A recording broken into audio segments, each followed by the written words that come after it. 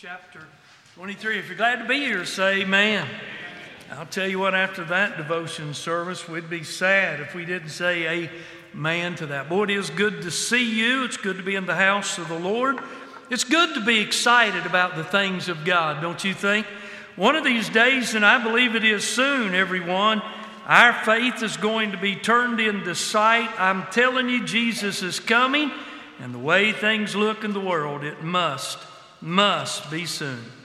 You know, I can't go long when I see Jessica, that I remember the night she was saved. How many of y'all were here the night she was saved in that revival? I want to tell y'all something. It's rare that we get to witness something quite like that. There couldn't have been anything scripted out anymore from heaven by anyone for one person to be saved. That whole service just absolutely was for her. And what a great deliverance. What a great deliverance it was. I got tickled when Dorothy said that when she woke up, she wanted to hear the choir sing. Isn't that wonderful? How wonderful. How wonderful. Well, we continue our study with the timing of the Ezekiel 38:39 war.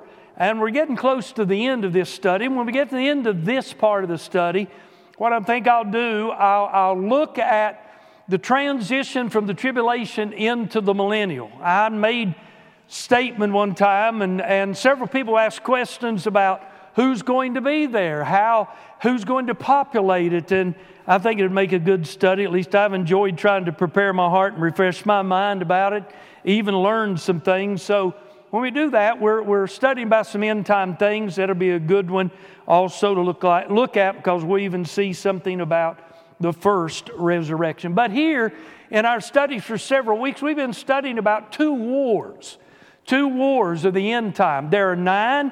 We've been focusing on the war of annihilation out of Psalm 83 and the first war of Gog and Magog out of Ezekiel 38 and 39. I told you 2 weeks ago, if you study those really close, you'll see the difference between the Ezekiel 38 and 39 war and the fact that it'll happen at a different place and at a different time than the Revelation 20 Gog and Magog war. So lots of people have differences of opinion about this. What I'm going to give you tonight, and all of you all that's got your hand out on the 10 days between the Feast of Trumpets and the Day of Atonement, that's what we're going to be looking at. This is my theory. Now, I want to tell you all something. When I teach to you all, and when I study, and I share things with you all, if I've got a question about what I teach when I go home, I dig myself out.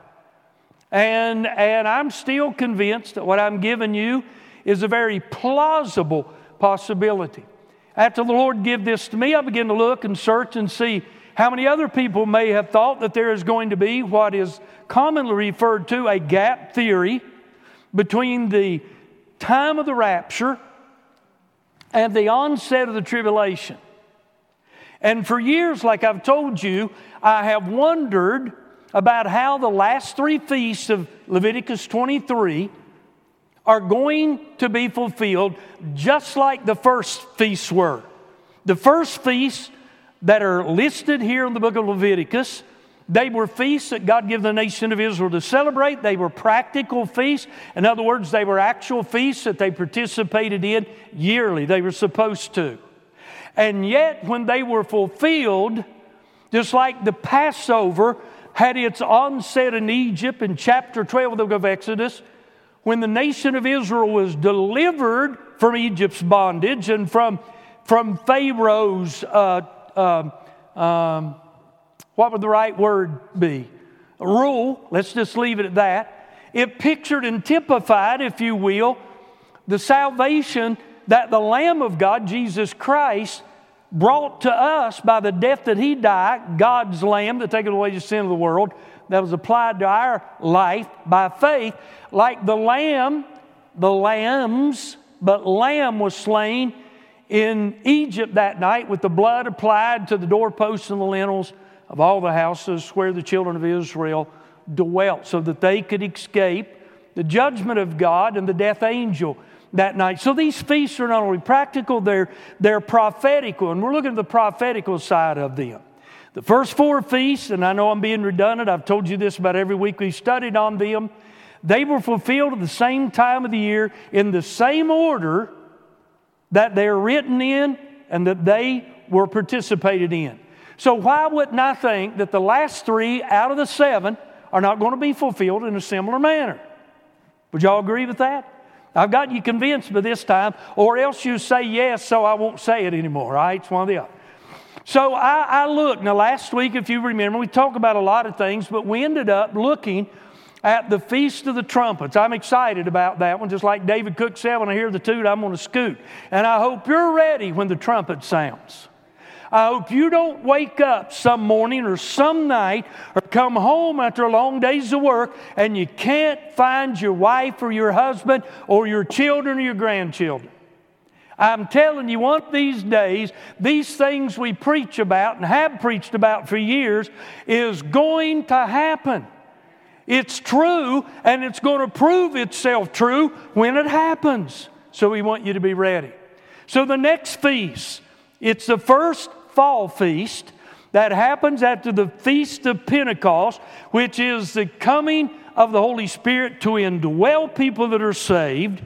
After that span of time from March or April, May, June, July, August, to September or October, depending on the year.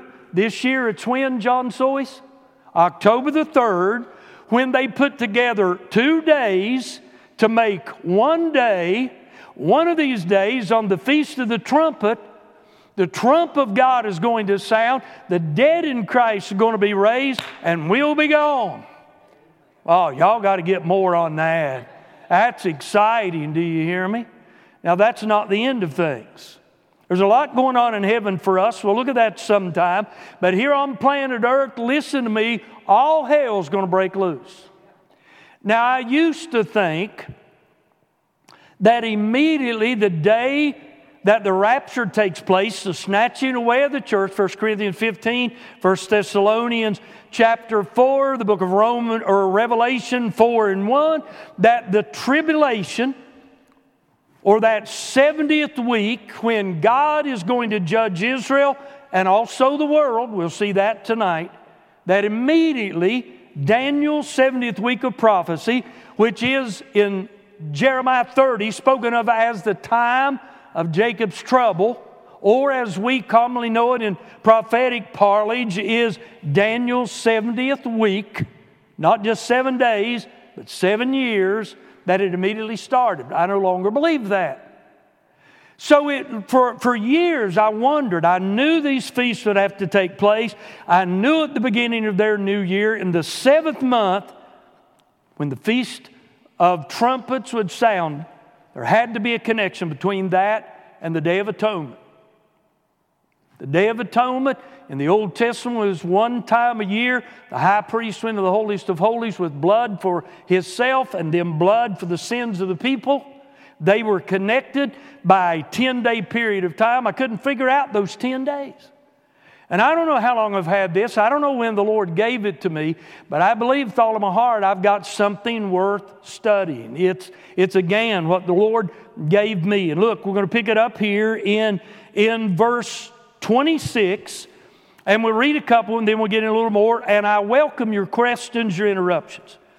And the Lord spake unto Moses, saying, also on the 10th day of the 7th month, on the first day of the 7th month, they celebrated the Feast of Trumpets.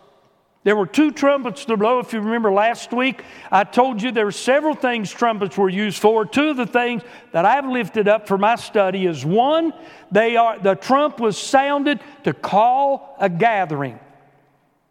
And God's going to call all of the Jews out of the different countries of the world.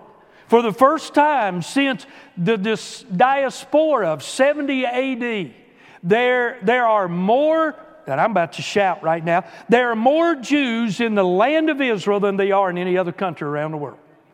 Now, folks, we're seeing prophecy fulfilled. If you read Ezekiel 38, you'll see the valley of dry bones. Those bones have come together and they've got flesh and sinews on them. They are walking around their life. Now, they've not been converted yet. They're back in the land dead. But I'm telling you, they're there. And that's exciting. That is so exciting to me. May 14, 1948 was one of the greatest, if not the greatest fulfillments of prophecy. And I don't know when, June the 7th, I believe it was, in 67 when they retook Jerusalem as the capital city of Jerusalem, made their way of Israel, and made their way to the Wailing Wall. That was a great day in prophecy. But listen, folks, we're seeing it fulfilled before our eyes. Now, y'all don't seem to be real excited about it, but it is exciting. So we look at this and listen to what he said. He said, also on the 10th day of the 7th month there shall be a day of atonement.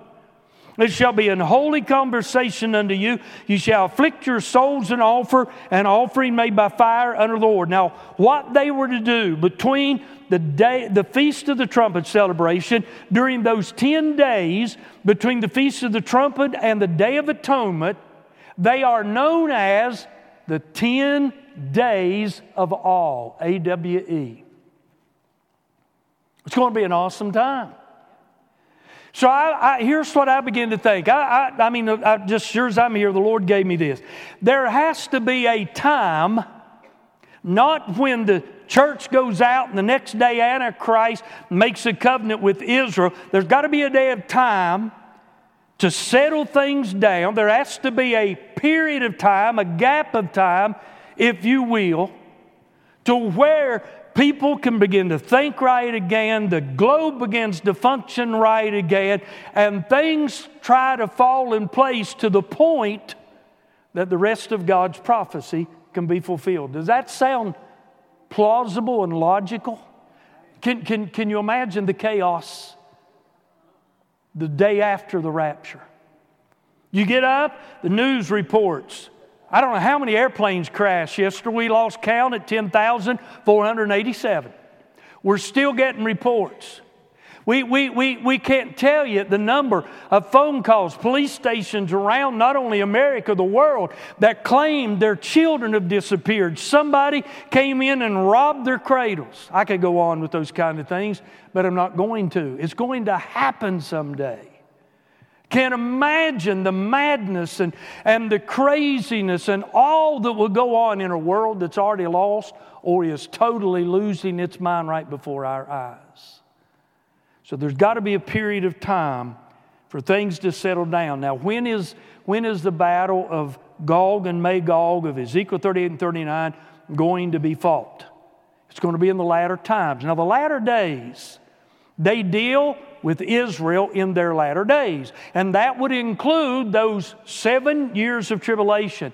I believe with all of my heart it'll include the time, all the time after, up to the millennium, after Jesus takes His church out. I like your head shaking. Now think about it. You see, listen, the church are going to be gone, and He'll be referring to His people in the Scriptures as you read them during that period of time. I believe after the church is gone, that it will constitute the last days or latter days of the nation of Israel on planet Earth. So, anyway, so what's going to happen at that time? Let's just say, for instance, that in this, and look, it could happen, I believe, soon after the rapture, and I think that's when it's going to be somewhere in those first 3 years. But what would happen really soon after? You know, we're going to cover those 7 years of Ezekiel 39. That says there's going to be 7 years burning the wood from the weapons, that they found. They're all going to have all the dead bodies and bones buried after 7 months. They're going to do that. But what if we needed 7 years? We've got all kinds of time to give it. Are y'all with me so far? Even if it doesn't start till the day that the Antichrist establishes a covenant with Israel for a 7-year peace treaty that he'll break in 3.5 years. And that's what that is up there to show y'all, to illustrate that. I don't know where I'll get to it or not, but we've got it up there nonetheless for you to look at. So there's going to be time. I wondered about the time element of that. And I've got another piece of insight and information on that, I believe from the Lord with all of my heart, that I'm going to share with you before this study is out. But let me read a couple of things. Did anybody read this beside me, by the way? I'm just kidding. I know you did. You all impress me when you all tell me that you all even keep the things that I give out. But I want to go down to the last two. I'm trying to cut this short. I'm trying to will it down. But I'm going to go to the last two paragraphs on this page that I gave you. If you don't have it, I'll give it to you outside. And if you want one of those, I've got, 20 or so of those if you want a timeline. But let me read these things to you, and we're going to go to the Scripture and read them. In fact, let's just turn over to the book of Revelation, chapter 3, and we'll look at verse 10, and then we'll back up in chapter 2 and look at verse 10. Chapter 3 of the book of the Revelation, verse 10. While you're turning, let me set this up. In chapter 1 of the book of Revelation, we see Jesus dressed in his high priestly garments, walking in and out of the 7 golden candlesticks. He's the high priest. He's a great high priest. And he's looking over the church. He's looking at us. Matter of fact, the first letter that he wrote to those 7 churches, one of them being Ephesians, the church of Ephesus, he said, except you repent, I'll remove your candlestick. You know what he said? He said, look, if you don't get it right, I'll remove your influence. I'll put your light out. You'll still be saved. You'll still function as a church. You won't prosper. You'll go through the motions. I don't want that for our church. Amen. I want our light to shine here in Dunbar, West Virginia. So he writes personal letters to all 7 churches. And I believe there are things that are applicable to us. Have you ever been reading through the Old Testament? You come across a verse of Scripture, and it kind of interests you, but you don't give it much thought. You go to the New Testament, and all of a sudden, God, through the power of the Holy Spirit, whether it be in Matthew, Mark, Luke, or John, or one of the other writers, they'll just lift that thing off the page. And you go back and look at it and say, I don't see how that fit without the Holy Spirit saying it fits. I believe there's a lot of in this book that I've missed, and probably you have too. So when we get to chapter 3, the beginning of this, verse 10 is part of the letter that Jesus wrote to the church of Philadelphia. The church of Philadelphia is probably the greatest church that is mentioned here. It is beautiful. He said, open a door that no man can shut. And he gave them the word of God. And he said, because you have kept the word of my patience, I'll keep you from the hour of temptation to come upon the altar. Look at verse 10 with me. He said in verse 10, because thou hast kept the word of my patience, I will also keep thee. What's the next word? What's that mean? Does that mean I've got to go through it, or does it mean I love it? It means I love it, doesn't it, Steve? It sure does. He is going to deliver us. Now, when you speak of a church, it may be addressed to one church, but there's a reference and an application without question to the church altogether. If y'all agree with that, say amen. He said, I will also keep thee from the hour of temptation. I'll stop right there. I know he said hour, but can anybody imagine what he's referring to there? He's talking about the time of the tribulation. You study that out, and that's what you'll find. He said, I'll keep you from the hour of tribulation. Listen now, thou shalt come upon all the world to try them that dwell upon the earth. Now listen. The 70th week of Daniel's prophecy. And I know this is a little deep, but we're in a Wednesday night adult Bible study, so I'm not going to apologize. The 70th week of Daniel's prophecy, out of Daniel chapter 7, verse 21. It is specifically for the Jews. It is the time of their judgment, without a doubt. As I told you earlier in the book of Jeremiah chapter 30, it's referred to as the time of Jacob's trouble. Not of Mary. You remember when he said that, how was it? That they wept? Can't get it all together. It was talking about, though, the slaughter of babies. The rest of it will come to my mind, hopefully, before this study ends tonight. But when we begin to look at that hour, it's not an hour. It is a period of time. That's what that phrase, that hour, a period of time. Not limited to 60 minutes. Got me? All right. And he says to come upon all the world that will try them that dwell upon the earth. Not only is the 70th week a judgment on the nation of Israel, but it's also a judgment upon the whole world. It's going to affect everybody. It's going to be rather amazing. Back up in chapter 2 and look at verse 10 with me, if you will. Now, this is the letter written to the church of Smyrna, which which has to do with myrrh. Some myrrh. That's a dead giveaway. Even I can get that one, amen. Smyrna. Anyway, it's a time of mourning. Myrrh was used in embalming and other things too. But listen to what he said. Since it's 4 verses, I'm going to read the whole letter. And unto the church of the angel, and unto the angel of the church in Smyrna write, these things saith the first and the last, which was dead and is alive. I know thy works, and tribulation, and poverty, but thou art rich. And I know the blasphemy of them which say they are Jews, and are not, but are of the synagogue of Satan. Fear none of those things which thou shalt suffer. Behold, the devil shall cast some of you into prison, that ye may be tried, and ye shall have tribulation 10 days. See, I don't think those things are by accident. 10 days, not 5, not 20, but 10 days. He said, be thou faithful unto death, and I will give thee a crown of life. He that hath an ear, let him hear what the Spirit saith unto the churches. He that overcometh shall not be hurt of the second death. When you begin to look at this, the 10 days of tribulation, there were no doubt that under probably most scholars that I've read after, they just name one Roman emperor, Diocletian. And they suffered. They all think that it was a 10-day period of time. Everybody with me? So when we go back over to the book of, I'm not going there and I don't want you to, Leviticus 23, and we begin to cover those 10 days that I think are going to happen after the rapture and before the millennial sets in, at the end of the tribulation. I believe God's gotten something in store for us there. Now, let's go real quick. The book of Matthew, we'll change this just a little bit. I don't think I'm making this as clear as I wanted to. If not, I'll listen, you ask the questions, and I'll back up next week and try to clarify a whole lot more.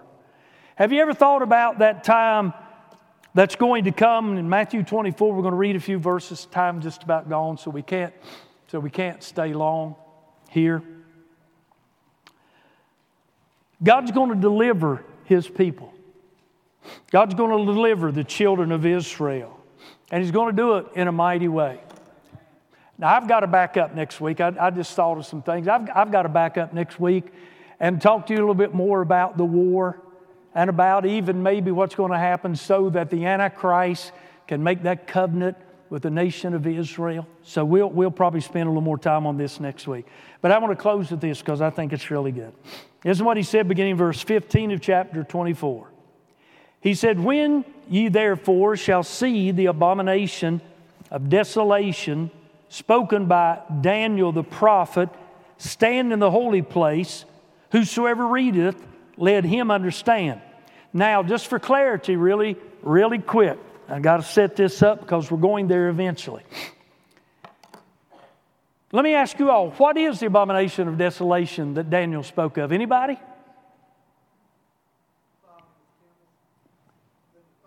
The defilement of the temple. Do you remember who by, Ronnie? Now that's what it's going to be, but what we're going to look at is the type. In Daniel chapter 11, we're going there, we'll be there next week. Can't get it tonight. We have a history of a war between the king of the south and the king of the north. The king of the south is Egypt. The king of the north is a man by the name of Antiochus Epiphanes. And some people call him Antiochus Epiphanes. I don't know how they get that, but I have enough trouble the way I enunciate his name. This man, during a time when they came against Jerusalem, he totally defiled the temple in Israel. What he did was he put an image of Zeus up in the holy place, and on the altar he offered a swine, a pig. And he even made the priests drink swine juice. He defiled, he committed an abomination to the house of God. Now, Ronnie said it's talking about the Antichrist, and that's who it is talking about. after the church is gone, during the tribulation period, at the middle mark of the tribulation period. You see that in the middle. Those two long lines. One to me is to the left of the cross, and the other one's on the other side. Those are that represents the 10 years that I'm talking about. You see at the bottom, those are the first 3 years, then the second 3.5 years. The second 3.5 years make up the 7, a total of 10. At that midpoint, right there in the middle, that's chapter 12 and 13 of the book of the Revelation.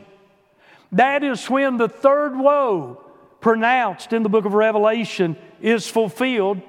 And it'll be the day and the hour when God kicks Satan out of the heavenlies, casts him down to planet Earth.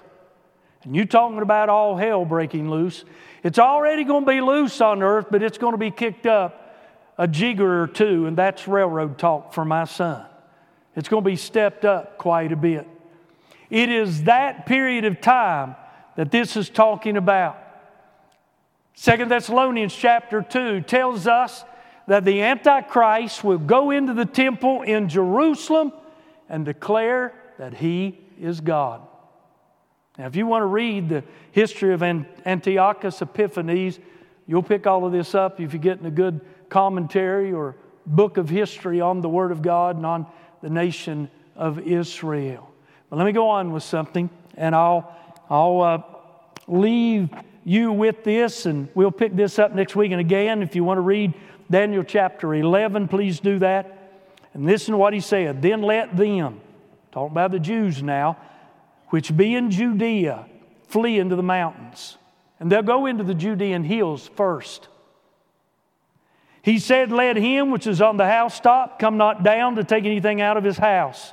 Neither let him which is in the field return back to take his clothes. You know what the message is here? Get out of town as quick as you can.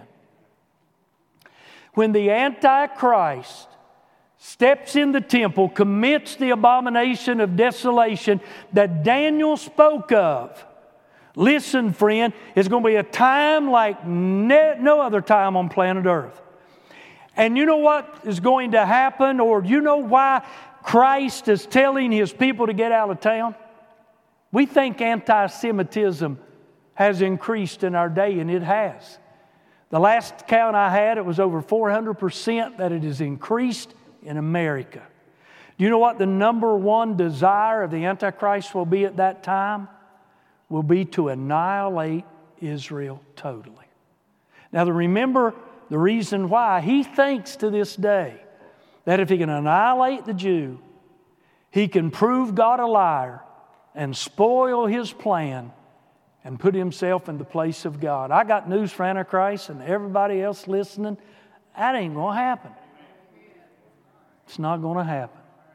So here's what we're going to do next week. I'll give you a little bit more on what's going to happen in those first 3 years, give you maybe a little more on the timeline, but we're going to end up with looking at where Israel goes. How many of y'all ever heard of Petra? How about Bozrah? How about Edom? It's all about the same place. Well, God's got a place, and He's going to take care of His people. But wait just a minute.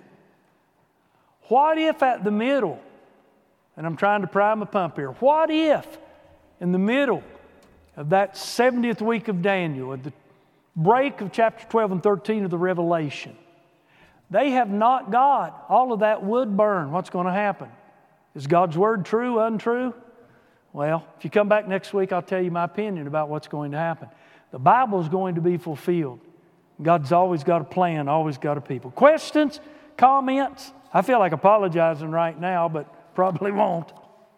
See, Israel through this time is going to get to the place where the only one she can turn to before utter annihilation, because Zechariah tells us that two-thirds of the nation of Israel will be wiped out. Isn't that amazing?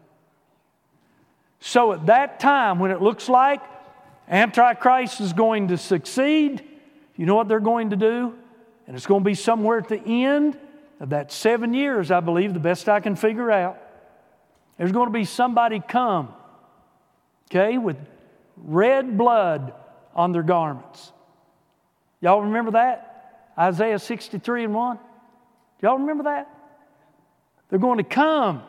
He's going to come. And they're going to see, Zacharias said, the wounds in his hands. And they're going to realize what their people, their ancestors did to Jesus when he came the first time. And they're going to weep and mourn for him and repent. They're going to call on him for deliverance. See, that excites me. That was worth coming. If I messed up on everything else, that was worth coming for. And you know what he's going to do? He's going to deliver them. And let me give you another hint. He's going to hide them in the open. He's going to give the Antichrist access to any place on earth but one place. Y'all come back next week and tell me where it's at. Go ahead, Jerry. Page 234.